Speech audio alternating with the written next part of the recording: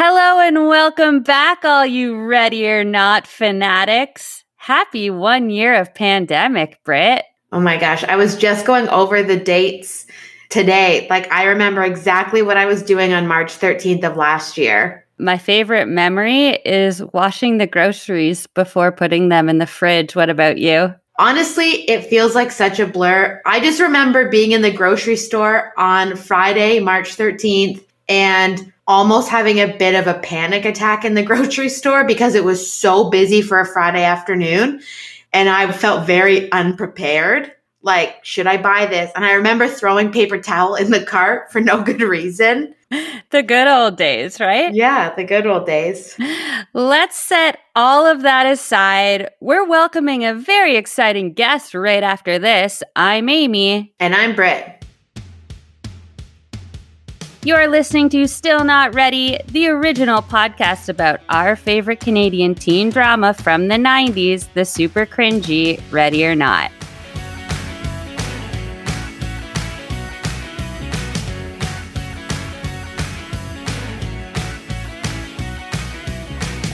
Tonight we're joined by YouTuber, writer, film director, stop-motion animator, and host of Podcast Valley Sunday, a podcast about the Monkeys TV show. Ladies and gentlemen, Chris Paco. Hello, everyone. Thanks for having me. Yay! This is very exciting. Yeah. I was like, I better get everything in there. But what name do you go by these days? Are you still going by Corduroy Paco? Yeah, I could do that for sure. That's the professional name, I guess. Yeah, the stage name? The stage name, yeah. Because you're Corduroy Paco on YouTube and Corduroy Paco on Twitter. Yeah. My Instagram as well. And then the stop motion is Corduroy Frames. Corduroy Frames. Yeah, and we'll get into that a little bit. Perfect. Would you still say that you're a YouTuber?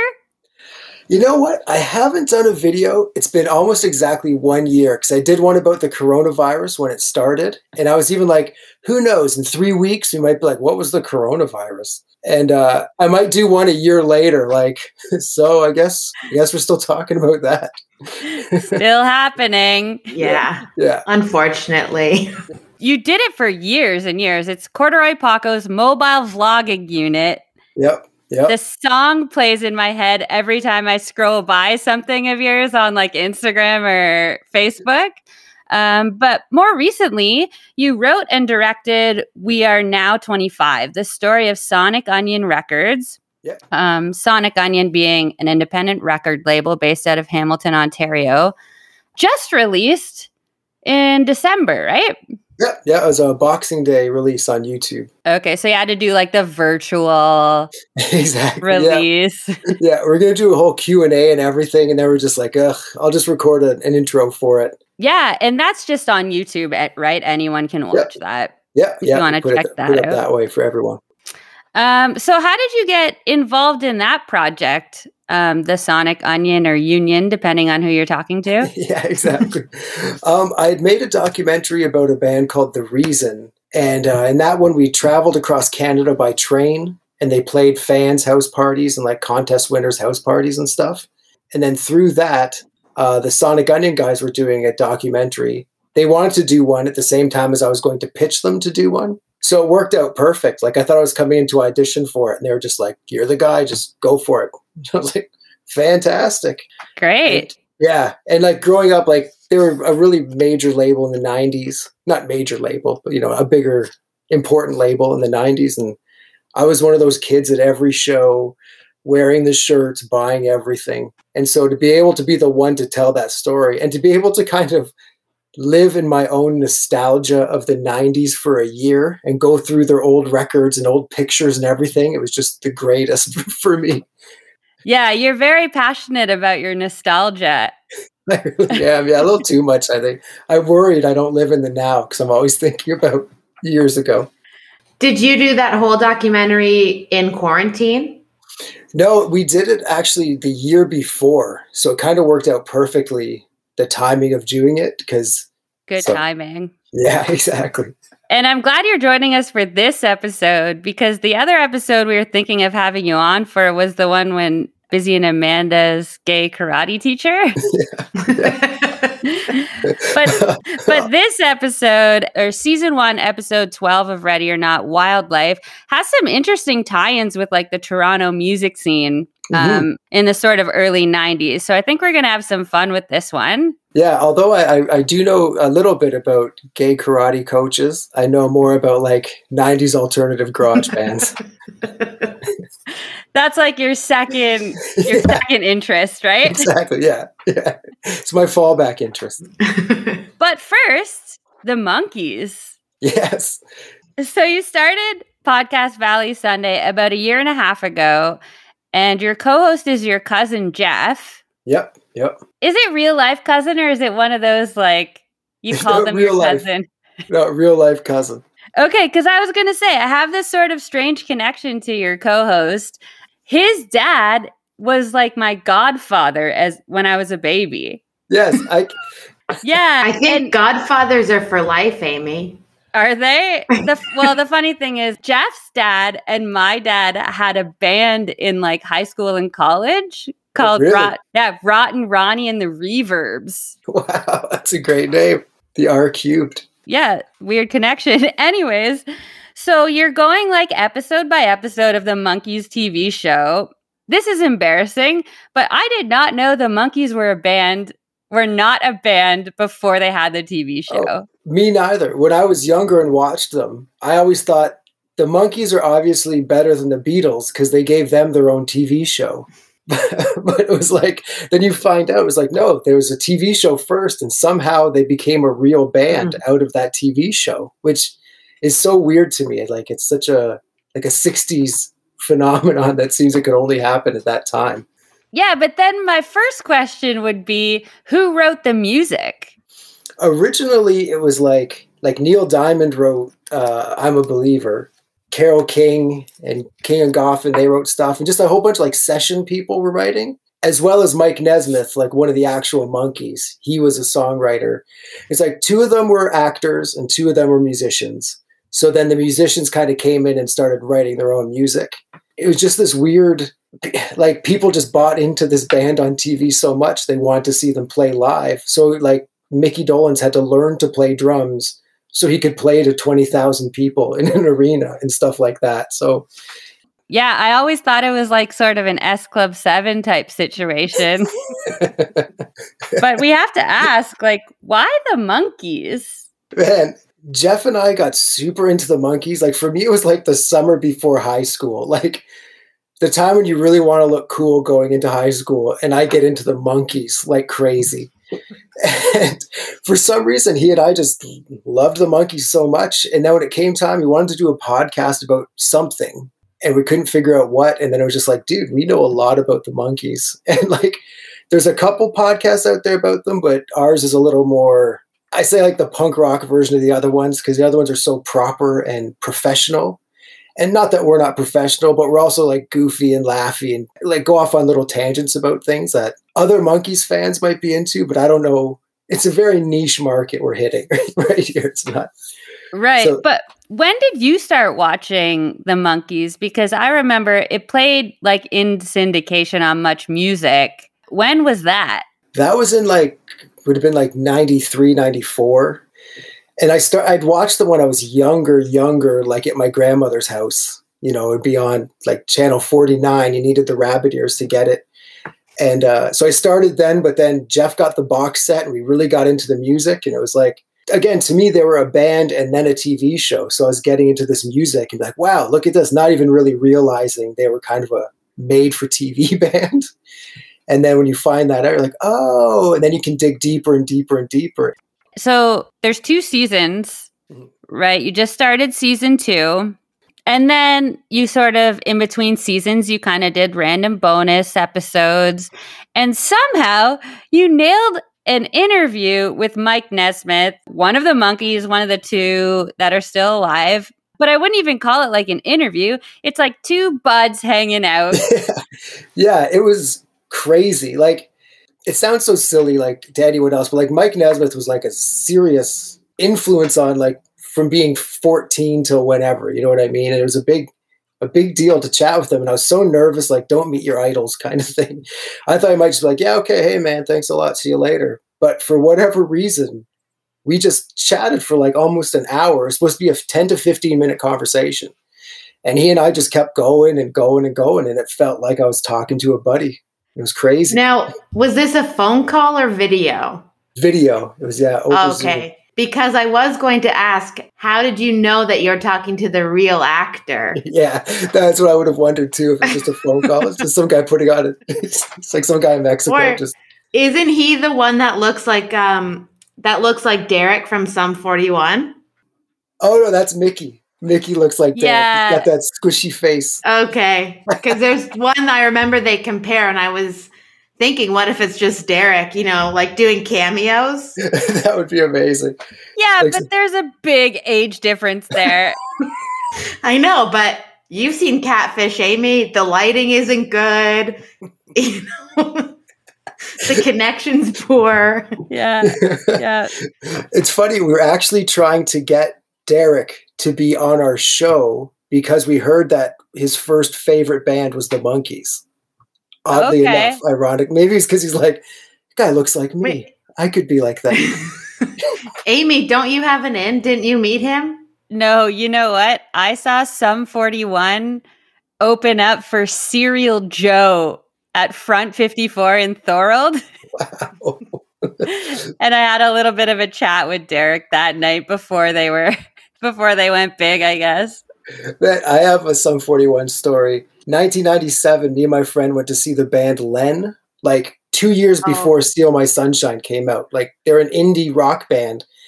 They did their set, and afterwards they go, these punkers followed us from Ajax and want to play a song. And it went up, and it was Sum 41. And they were just these kids, and they played a couple songs. I talked to him afterwards. I'm like, what's your band called? He said, Sum 41. And I'm like, what? What does that mean? What is that? And he kept saying, I'm like, I have no idea what you're saying to me. And then when they got big, I was like, Sum 41. That's what he was saying to me. So I've got these pictures of those little kids playing after Len. That's a Canadian story right there. Yeah.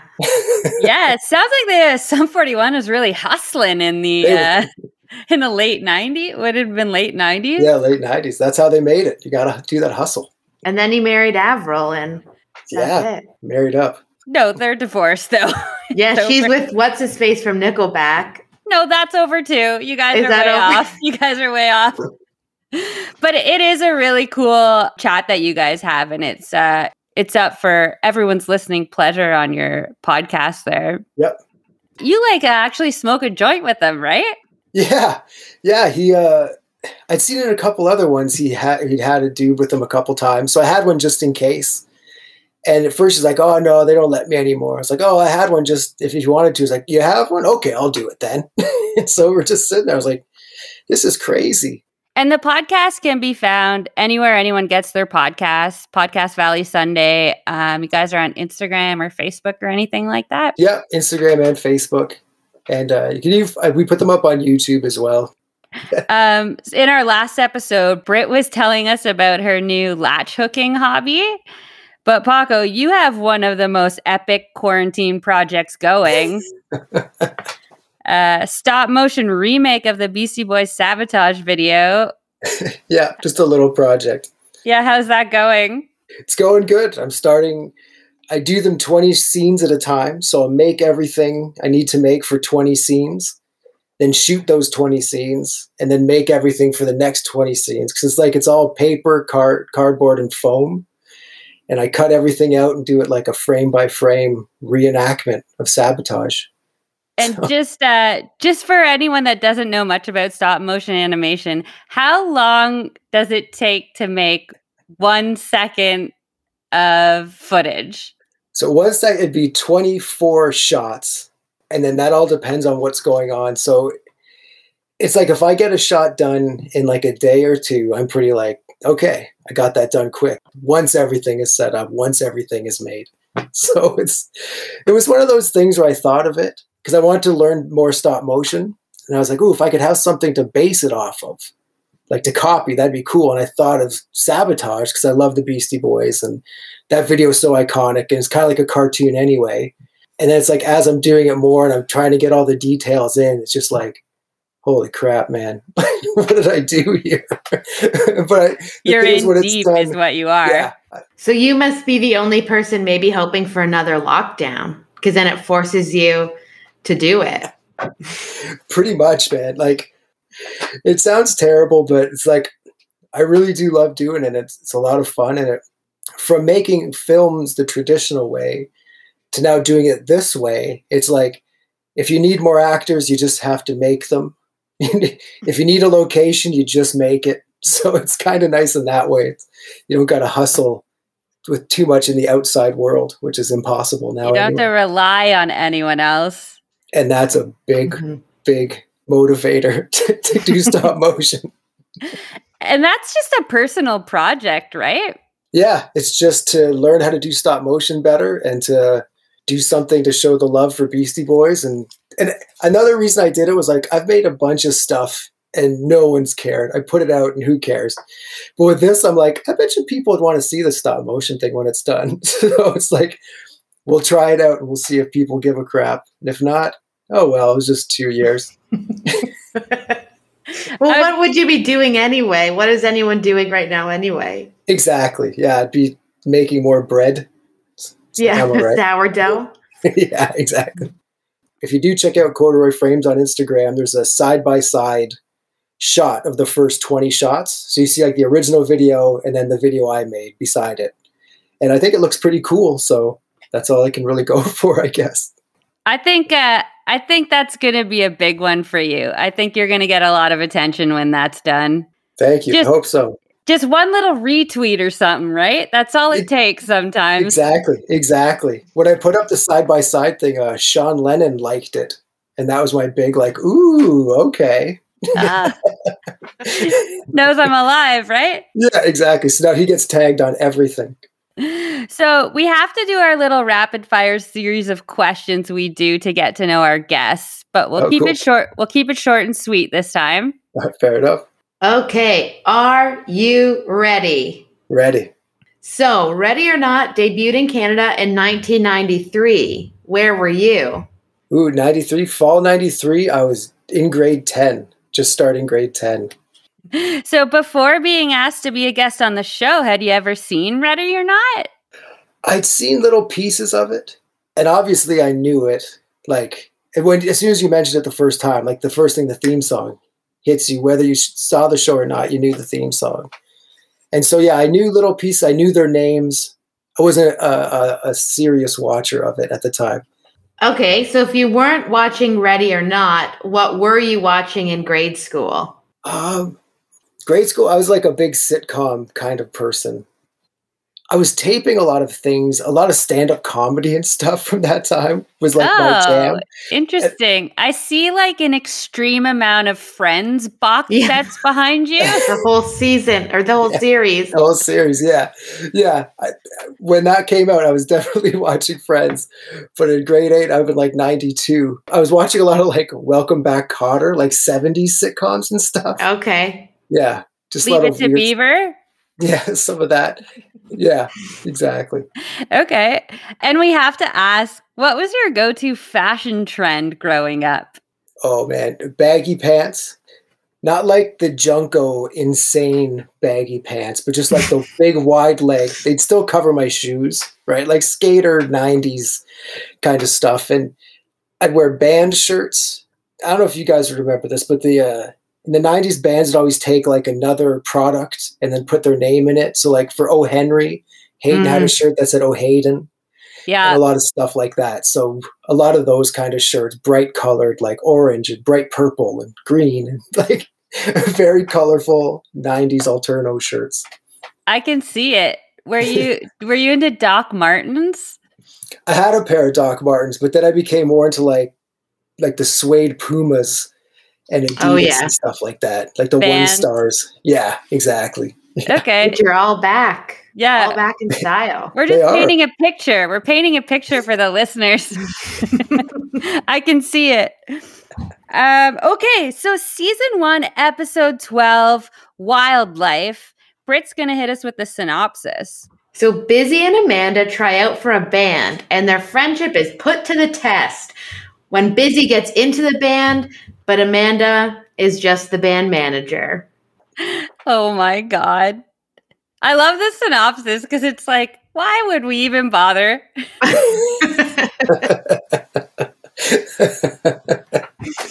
All right. Ready? Can't wait another day. Here we go. Anyways, now we'll see what you got. Okay, we've got Busy played by Lonnie Billard, Amanda played by Laura Bertram. So this episode opens at Busy's house.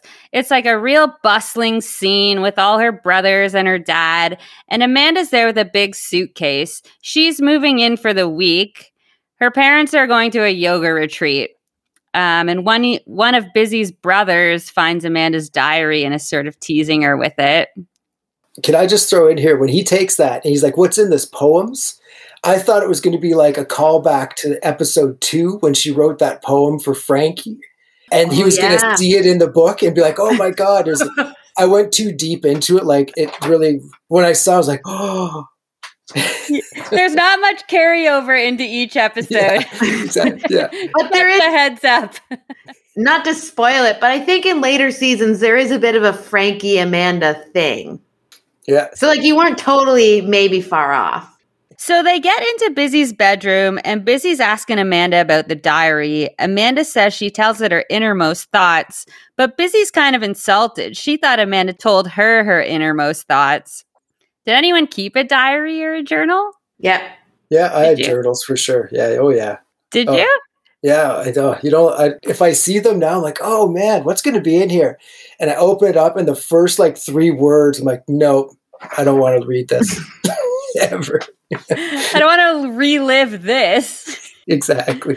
I always wrote Dear Diary, every entry, wrote my entry, and then always wrote bye for now. Nice. That's like your signature? Yeah, I don't know why I did it. I think someone told me you have to at least write Dear Diary. I don't know. My mom used to give me diaries like as gifts every year. And I know she gave them to me, so I'd like write in them and then she could read them. But you know what? I outsmarted her because the ones she gave me, I wrote like really wholesome things in them. And then I like had separate ones that I put all the juicy stuff in. That's awesome. Anyways, so Busy and Amanda go to the zoo. Amanda's taking pictures. She's like working on a collage of some sort. Busy seems bored. Pretty sure this is the Toronto Zoo. Yeah. And can I just point out how Mr. Ramon said, ride your bike? I mean, I'm thinking like practically from where they live and where the zoo is, you can't ride your bike.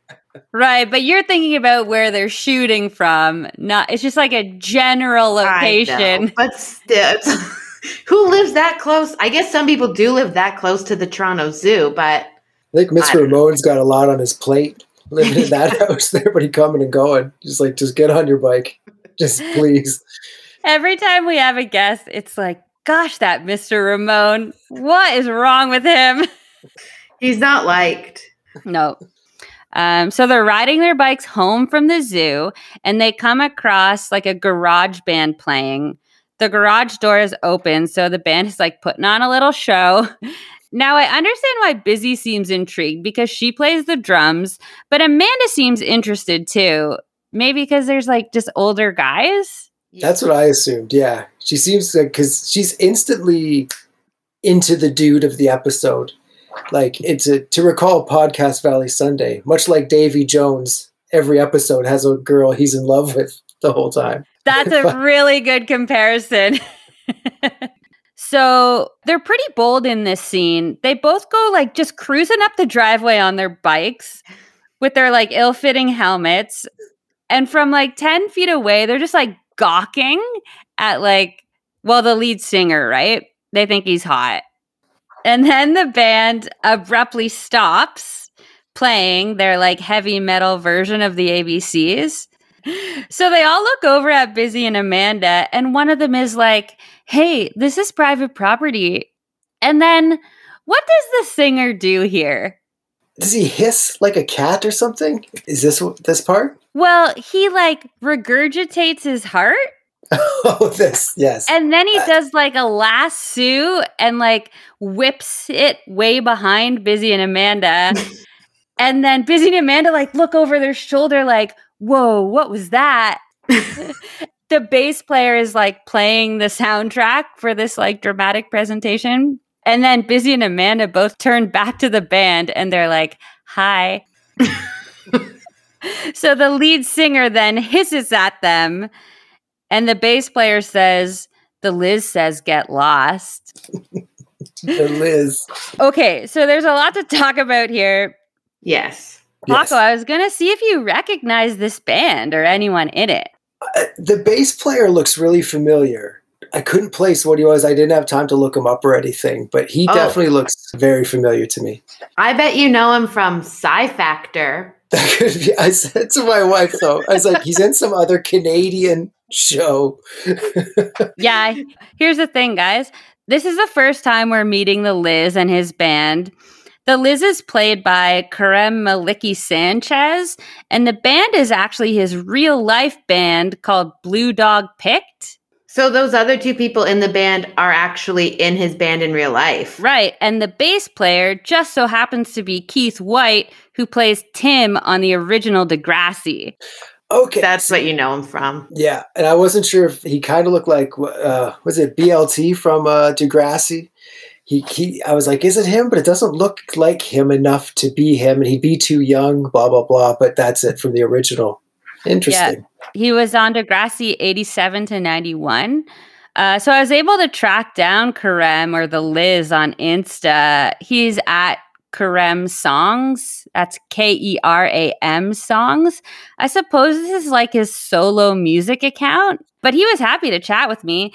He said he was cast as the actor to play the Liz because at the time he like really had the look going that they were looking for. And if you don't remember the Liz, he's got like long hair on top that's like braided, shaved on the sides. He's got these like weird sort of piercing silver eyes. In this scene, he's wearing like a long black trench coat and like huge black boots, like very early 90s rock. Yeah. So he was cast to play the Liz, and he brought up the idea to bring his real band in, and the writers just sort of ran with it, gave the guy some lines, and then ended up giving them like 3 more episodes after this one. Huh. But I guess this Blue Dog Picked was like really big in the Toronto music scene in the early 90s. Huh, interesting. Yeah, it didn't ring any bells for me. Actually, Kerem, when I started like asking questions about the band, he led me to another podcast called Rave and Drool. Actually, we're coming up to be a guest on Rave and Drool for the Sonic Onion documentary. Oh, okay. So they just did, so they do like interviews with 90s Canadian rock musicians. And this is super weird timing, but like just in February, so like last month, they released like 3 hours of interviews with this Kerem where he tells the story of Blue Dog Picked. Really? Yeah. And you know what? It's really interesting. Like a lot of times I'll just like dapple into something I'm trying to look up. And I sat through all 3 hours of Blue Dog Picked. Yeah. So I won't say too much because the podcast does an awesome job of it. It's a great interview with him. He talks about like how the band started when he was 15, how he used to hang out with like all the original Degrassi kids and like get high and they'd come to his shows and stuff. He did like some show called Catwalk with like pre-Scream Nev Campbell. Yeah. Yeah, I remember Catwalk. Oh, you do? I was going to say, I don't remember this show. I don't at all. But I feel like I would have been really into it. Yeah, it's I can't remember any specifics of it, but it's one of those shows again, when you hear it, it's like, oh yeah, Catwalk. Yeah, I remember that. Yeah, basically it's a few like 20-somethings that form a band called Catwalk. Okay. And he's like the main guy. Like he's the singer-guitarist of the band. Oh, he is. He's like a main character on the show. Yeah. It was on YTV for 2 seasons. Okay, YTV. But this guy has a pretty interesting story. But he does seem to claim that Blue Dog Picked was like his biggest missed opportunity. Yeah. Apparently, right before they disbanded in like the mid-90s, there was a bunch of like major record labels that were interested in them. but it's not super clear what happened to them. Actually, I believe the line on the website reads, "And then suddenly it was gone." Ooh, cryptic. He's done like quite a bit of acting, so maybe that's sort of what happened. He went more down the acting road, could be. I mean, I recognized him, but couldn't quite place him. So when I looked him up, he's in American History X. Oh, wow. Okay. So he's one of Edward Furlong, that character, Danny. He's one of Danny's friends. Huh. Well, you know what? He does have an interesting look. Oh, yeah. Definitely, yeah. Well, I also recognized him. He was in True Blood. Okay. Just for 2 episodes. He played a sheriff in True Blood, of an area of vampires. Okay. Yeah. True Blood's about vampires. He did. He said he was based in LA now. Yeah. Oh. Okay. So Busy and Amanda are like, that's his name, the lizard. But they say they won't bother him. They're just watching, but they make them leave and they like shut the garage door dramatically. So the girls are both like pretty smitten with the Liz. They do like a secret handshake about it. Back in Busy's bunk beds, Busy is talking about how she'd like to play the drums for the band. And the next day, the girls go back. It just looks like they're just coming right out and asking if Busy can play the drums. But the Liz says negative. The Liz doesn't talk. Yes, you gotta make that clear. Yes. Yeah, the band talks for the Liz. And they find out the band's name is Neon Vomit. I have to say that is a great rock band TV show name. Like a parent would just be like, "Oh, of course, that's what bands are called nowadays." Yeah, the girls are gushing about that too. They say, "Oh, it's perfect." But Paco, you played in a band at one point. Oh yeah, a few bands. Oh yeah. Any good around. band names? Not, to be honest, not really. We had no good ones. Not like Neon Vomit, I can tell you that. But yeah, I think one of the best names we had was Soaker. And a callback, we did shirts with the Snapple logo, but it said Soaker instead. So that's my biggest one, I guess. Well, my 3 friends and I had a girl group we called For Real. FOR or just FO? Obviously, it was with the number 4. That was going to be my next thing. Was there 4 of you? Yeah, 4. Okay. And then, like in photos, we would put up 4 fingers. Wow, even photos. I feel like that name is taken. Like, there's probably another band with that name. Yeah, you'd think so because it's so damn clever, right? What kind of jams did you guys do? Oh, we used to like change the words to like Disney songs. Cool. So like Weird Al kind of stuff? Yeah, exactly. Parodies. Yeah. We did a really great rendition of Take Me Down to the Paradise City. Wait, I thought you read Disney songs. We were really experimenting with our genres. Britt, were you ever in a band? No. No. But you have to have like a band name like on the back burner, right? Like just in case. I don't think I ever thought about it, to be honest. I feel like I did think about it later, but could never think of a good one. And then then there were bands like that were just one word, right? Like Sublime or Nirvana. So then I'm like, oh, okay, well, like what one word would it be? And then could still never think of one. Actually, since you brought that up, I was in a girl band in high school and we called ourselves Snatch. And what was that music like? Oh, we just like played covers of Blink-182 and whatnot. Wait, what was your role in the band? Because I never really realized you were so musically inclined. Well, that's a thing. I'm not. But Okay. I was supposedly the bass player. Because, Josie and the Pussycats came out and I was like all over it. Oh, yeah. That would have been a big one. Anyways, we're going off here, guys. So back at the bunk beds, Amanda's got her headgear on again. I love that she wears the headgear at night. I had to do that as well. Did you? Yeah, I had headgear. You know what? We were talking about that in the last episode. We did a little poll on our Instagram, and like it was 50-50. A lot of people said they knew someone who used headgear. Yeah. Oh yeah. And I was such a chubby little kid that like my cheeks were like, it was right up against my cheeks. It was right around me. Oh man. Did you have to wear it during the day? No, just at night. I think when I first got it, because I was a kid and stupid, I was like, yeah, man. I like wore it outside. I was like, this is radical. And then like 45 seconds later, I was like, okay, this is gonna be a nighttime thing. You thought you were like a robot or something, right? Yeah, exactly. I'm a teenager now. I've got braces. Yeah, so Amanda only has to wear it at night now.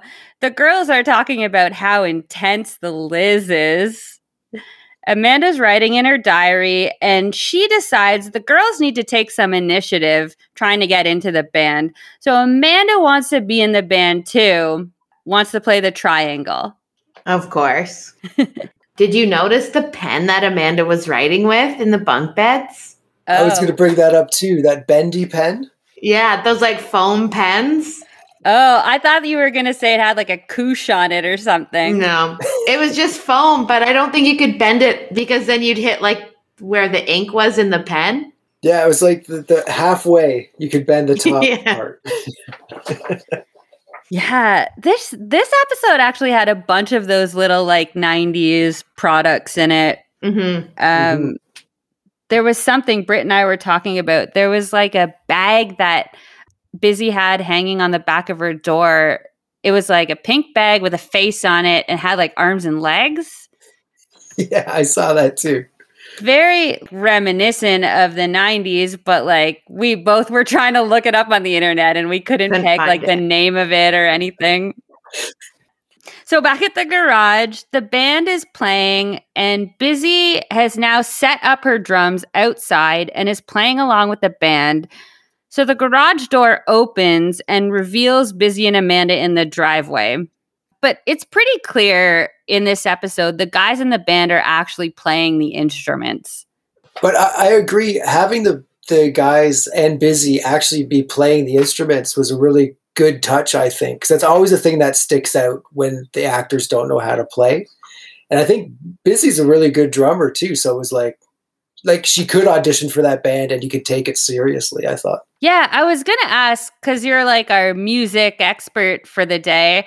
Like, we always think that Busy is a good drum player, but she's actually a pretty good drum player, right? Yeah, she is. Yeah, you can tell, like, even at the very beginning when I didn't know she could actually play, and she just does a couple, like, little drum fills or something, like when she's outside of the garage. And it's like, oh, okay, this is awesome. She actually, as an actor, she knows how to play drums. Yeah. Do you think Busy and Amanda had to bike over the drums, or do you think Mr. Ramone gave them a ride? That's a good question. That's a really good question, because what do you think? Like, yeah, he would have had to sit there while they like unloaded the drums. And also, it's just crazy to think that they never open that garage door while they're setting up the whole drum kit. Yeah. Like 20 minutes. Or if they biked over one drum at a time. So if they opened it up, there's just a kick drum sitting there. And they're like, what is this? And I've got to say, for Busy, that was a bold move. Like setting the drums up in the driveway and just playing along and hoping this is going to do it. Like you're going all in with that move. Oh, yeah. And the guys are like a few years older than them, too. Mm-hmm. So that's a really bold move. So Busy, like you said, busts out like a little drum solo. She's trying to impress Neon Vomit, and they seem to like it. Yep. Amanda is just kind of like grooving along to the drums while she plays. But then when Busy's done, Amanda busts out into song. Which also brings us to the most cringeworthy part of the episode.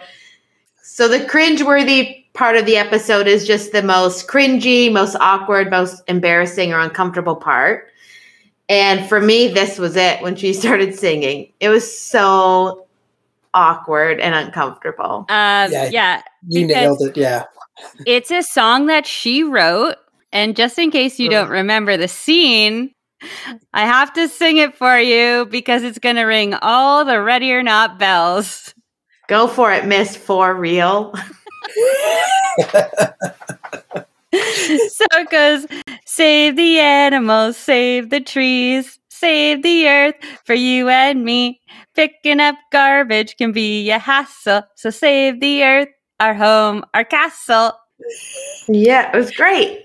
And I do believe my skill level as a singer is about on par with what Amanda's was in this scene. It's almost like that scene in The Hangover where Zach Galifianakis sings like we're the 4 best friends that anyone can have, and he just keeps going. That's what that scene was like. It was like, oh my God, is this going to stop right now? Yeah. The guys in the band are not impressed. Also, Amanda's wearing this like very fancy outfit. I think it's the same outfit she wore to meet Bonsai in a previous episode. But now she's got one of those like floppy Dr. Seuss hats on in her signature color, purple. Remember those Dr. Seuss hats? Oh, yeah. But this is another sort of throwback with weird timing because Dr. Seuss just got canceled. Big time. The Dr. Seuss people announced that there's like a bunch of titles they won't be publishing anymore because of like hurtful or wrong imagery. It's like racist content, supposedly. Right. But like lesser known titles. Nothing, like I didn't recognize any of the titles. Is the Sneetches on there? No. Okay. No. No. Yeah, it's not like a 1 fish, 2 fish, red fish, blue fish situation. It's things it's you've nothing, never heard of. No, it's nothing like that. And then I think like eBay and stuff started blowing up because people were trying to get a hold of those like limited edition books. Anyways. I also am going to call my style watch at this part of the episode. Work it, baby. Is it the Dr. Seuss hat? No, I've got more style than that. So the style watch is the part of the episode where we pick a fashion item that has maybe already come back or we want it to come back. And I think this one is obvious. It's tie-dye, but not... So Amanda's wearing tie-dye. Okay, hers is like a bold, obvious tie-dye with her peace sign medallion. But if you notice, take a closer look, Petrocelli, yeah. The bass player is also wearing tie-dye, but it's more subdued, and I think that is a bit more fashionable. Leisure wear, athleisure wear is going tie-dye. Busy's wearing a ton of tie-dye in this episode, too. Yeah. She's got a pair of pants that are like tie-dye green on one side and tie-dye red on the other side. Yeah. A little much, but... Oh, I would wear those so like every day I would wear those if I had those. In my early 90s hip-hop phase, I had a pair of shorts where one leg was red, one leg was green, and the back was black. Was it tie-dye? No, I wish. It's like weird denim-y material. I bet those will come back. Just give it a summer. Yeah, I probably still have them, so I'll start the trend. Yeah. Oh, boy. But Laura Bertram plays this character so well. She's supposed to be awkward while she's singing, and she's like nailing it. She's not a singer, I don't think, is she? No, I think her list of skills, I think she's like a ballet dancer as a kid. Okay, I was going to say, we better make sure she's not like a classically trained singer, and here we are saying how bad she is. Yeah. We'd be canceled for sure. Yeah. So needless to say, the band is like, get out of here. But Busy sort of apologizes for Amanda, says she didn't tell her to sing, but that she wanted them to hear her play the drums. I think it's odd that Busy and like the band never bring up the fact that the band doesn't have a drummer. Yeah. Like, I thought that noticeably at the beginning, they're lacking a drummer. Yeah. Like, wouldn't that be like your go-to selling point? Yeah. Just, you need a drummer. I am one. Yeah. Just don't bring it up at all. The fact that it's like a completely missing piece for the band. And they apparently have a show coming up very soon, too. So they should be kind of in more of a panic mode to get a drummer than they seem to be. Yeah. So the band has like a little powwow, and one of them comes over and says, Busy is in and Amanda is out. And then Busy and Amanda argue because Busy wants to play in the band and Amanda's mad she's going to do it without her. And Amanda storms off like a 3-year-old who's not allowed to watch Paw Patrol. Well, I don't think Busy has ever heard the line ovaries before broveries. I also have never heard that line. I had to look up on the internet, like the equivalent, like what's the female one? And that came up as an option. Wouldn't it just be hoes before bros? Well, I think that was what came up. But then there's like sisters before misters. Sisters, what was Wow. the ovary one? Ovaries before broveries. It was like That's- a really bad Reddit thread. So, you know. That's pretty amazing. Your like Googling skills are really getting better and better as this podcast goes on, I think. I thought you were going to say they're getting worse because I think there's like old people don't know how to Google, right? It's like you'll get a text from, an older relative like, oh, where can I find this? And it's like, duh, the internet, like just Google it. Let me just Google that for you and then send you what I find. Basically. Yeah, saves time. But What when the- I can't God. find something I'm looking for, I think it must be the way I'm searching. I don't know how to do those searches properly. Yeah, my wife's way better at it than I am. I look for something, I can't find anything. And then she looks it up and she's got 12 things instantly.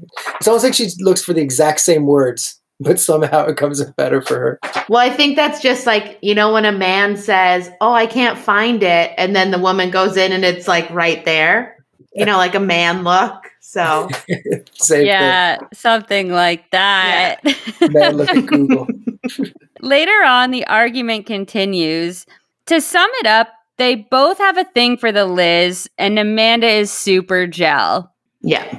So back at the bunk beds, Amanda's writing in her diary. She's mad at Busy. Her headgear is really the icing on the cake in this episode, eh? Oh, yeah. It keeps coming back. Well, every night she has to put it on. She's like writing in her diary all mad, also wearing headgear. Okay, back at the garage, Busy shows up for band practice, and Amanda is like Cinderella style sweeping the floor in the garage. And she tells Busy she's now the manager of the band. The guys in the band are bossing her around, like telling her to go get pizza. And now there's this montage of Amanda trying to sell tickets to a rock concert she wants to put on to help save the animals. Of course. One thing I have to say with this is people are really into seeing Neon Vomit. Like, she's selling tickets like crazy. People are buying them as if they know who Neon Vomit is. Yeah. I was happy that the guy in like the dinosaur house coat, he didn't buy one. Because I was like, if this guy buys one, it's pushing it too far. But the fact is like, no, I'm not doing this. I'm like, okay, at least one person's like, I'm like 30 years old. I'm not going to see Neon Vomit to save the planet. I did notice that too, especially growing up around like guys who've played in bands. Like people are not willingly buying tickets to unknown band shows, Yeah. especially to save the planet. Well, I think she had a bit of the whole like Girl Guide thing going for her, though, Like she's in grade 6 selling tickets. It's a pity buy. That's true. Yeah. That's true. Oh, get off the porch. Like, here's the $4. Yeah. Cut back to the bunk beds. Busy's in her room alone and comes across Amanda's diary. We get this super quick internal battle, and then she decides to read it. Yeah. She finds a page that says, Busy is a snob. She shows off in front of the band and constantly playing her drums. How dare she? Practice that instrument. How dare she practice an instrument and follow her dreams? So Amanda tries to make amends, but now Busy's pissed. There's this great shot next of Amanda carrying a huge Neon Vomit sign across the road, and she almost gets hit by a car. I love the handmade signs. She's not putting that up on a telephone pole. It's like two Bristol boards big.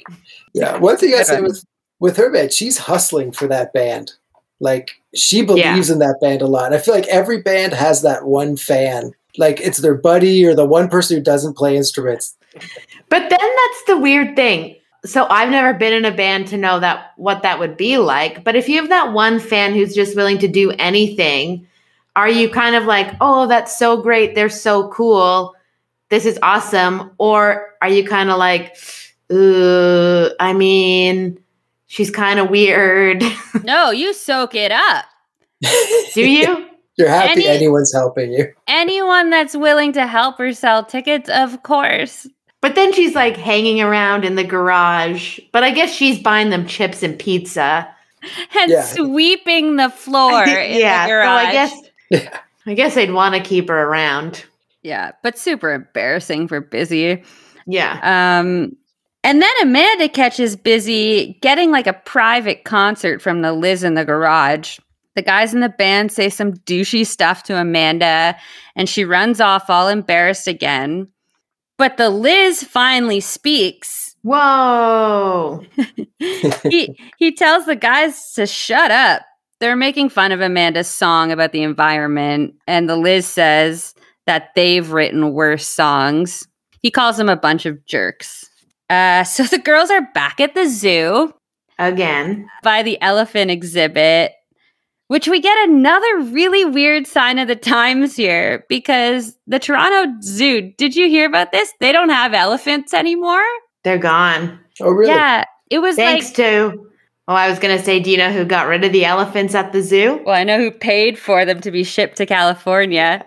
Bob Barker. Bob Barker paid for them to be shipped to like what do they call it? Not a ranch. Sanctuary. A sanctuary in California.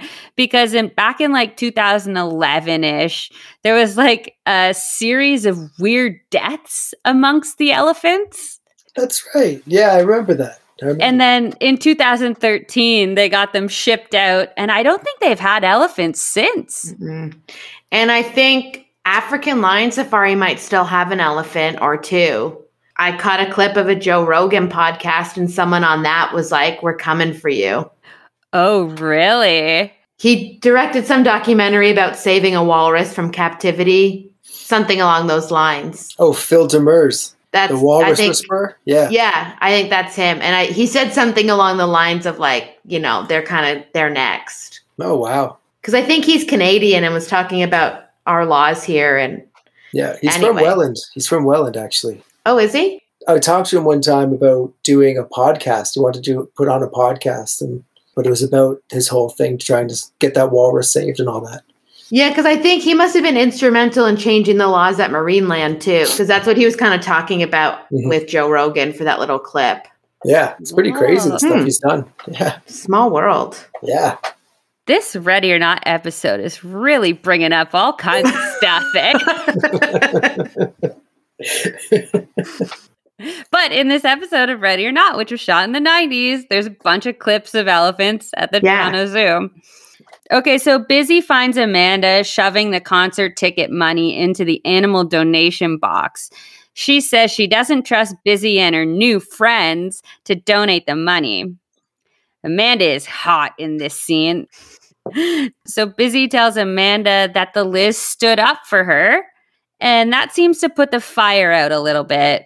They decide they don't have to do everything together. They hug. The end. It's a good wrap up. Well, except where was the concert? Well, the concert happened later, I guess, because Busy is still in the band. Yeah. Moving forward. Amanda is no longer involved, I don't think. But Busy's still there. And like I said, we do get more of Neon Vomit, 3 more episodes of them. That's pretty cool. That's cool that continues on with Busy in the band. Paco, you've watched all of the episodes up to this one. Almost. I didn't get them all in because I also started listening to the podcast too, so I was doing them each together. Okay. Well, thanks for listening. Oh, no problem. Will you be watching more, do you think? Honestly, yeah, I'm in now. Like, it's the 90s nostalgia of it that I really like. B, it's just cool. It sounds silly now, but I think as I get older, I like seeing young people and how they interact and how they grow up and how they learn their lessons, kind of a thing. And especially when it's set in the 90s, I look at kids then and I think of kids now. And I don't really know much about kids now because I don't have kids or anything.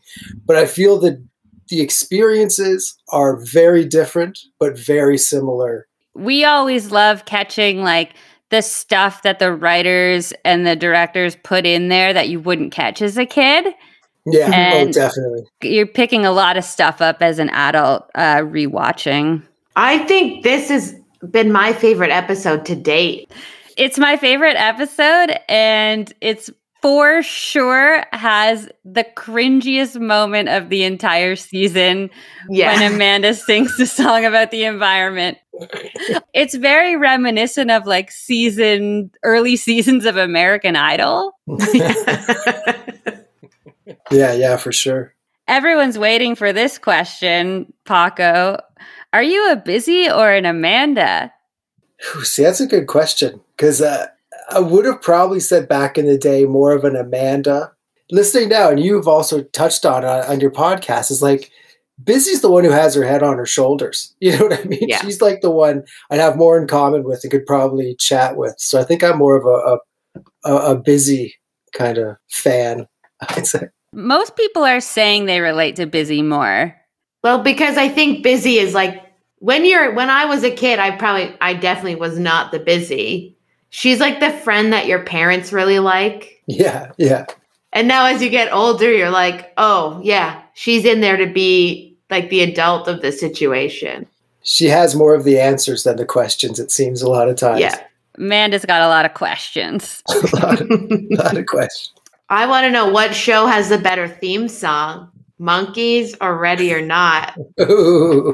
I gotta say, I'm partial to Monkeys theme song. So iconic that for me, I take that. But as far as like an actual song goes, though, I don't know. The Ready or Not one's a pretty good song as far as theme songs go for TV shows. Because, like I said, as soon as you brought it up, it was right in my head instantly. Yeah.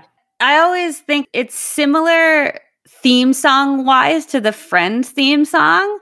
Like it's a song that you would hear on the radio and not think, like we were talking about this when the girls from the Degrassi podcast were on, like the Degrassi theme song is a theme song. And this one could go like on the radio, give us a couple more verses and it'd be a hit, right? Maybe Snatch could bring it back. I don't know. I'd have to really go digging for the original bandmates. Yeah. Well, Paco, it's been a pleasure. Thank you. It's been great. If you want to just quickly remind everyone what your podcast is called, where they can find you. Yeah. Podcast is called Podcast Valley Sunday, a Monkeys fan companion. You can find it on iTunes, you get Spotify, we have it up on YouTube, pretty much wherever you get your podcasts. You can check us out. You can also check out the Sabotage recreation as it's being made. Go to Instagram and go to Corduroy Frames. Oh, and Corduroy Paco on YouTube if you're interested. And you said something briefly about being on Rave and Drool. Yeah, we just got in touch, or they just got in touch with us about being on one of their episodes to plug the Sonic Onion documentary and talk 90s stuff. All right. And with that, we'll let you get out of here and get back to the stop motion. Yeah, I could have gotten half a second done by now. Well, thanks for playing. Yeah, thank you so much. I had a great time. Again, I hope I didn't talk too much. We love it. The more, the better. Awesome. And that concludes another episode of Still Not Ready. Be sure to subscribe and auto-download wherever you get your podcasts because we've got our big season finale coming up. Find us on Instagram at Still Not Ready Pod and join the conversation. And be sure to let us know, did you keep a diary in grade school? Do you remember Blue Dog Picked from the Toronto music scene in the early 90s? If you had a band, what was your band's name? I'm still Amy. And I'm still Brett. And you've just found out we're Still not ready.